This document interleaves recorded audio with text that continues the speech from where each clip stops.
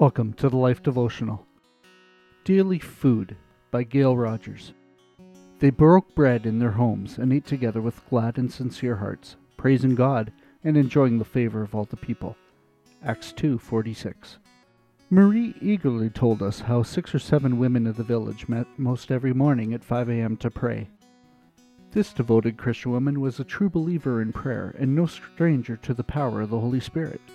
Gratitude overflowed from her heart.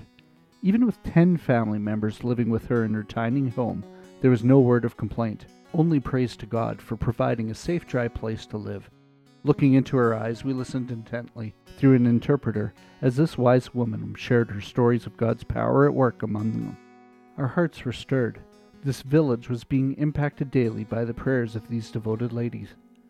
"It's our food," declared Marie, as she described the 5 a.m. prayer times. "It gives us what we need to face the day.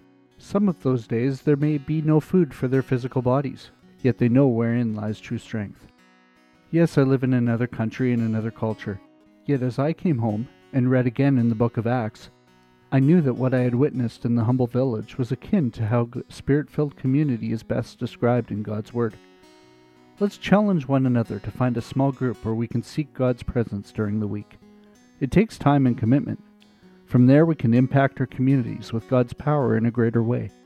Then on Sunday morning, we can truly offer our worship and praise to God for His daily food in our lives as we share in what He is doing. A prayer for today. Father in heaven, your word tells us that the Holy Spirit was poured out in the hearts of the early believers. What a difference is described in their community. What a difference I felt in that small village where your Spirit fed the women daily together.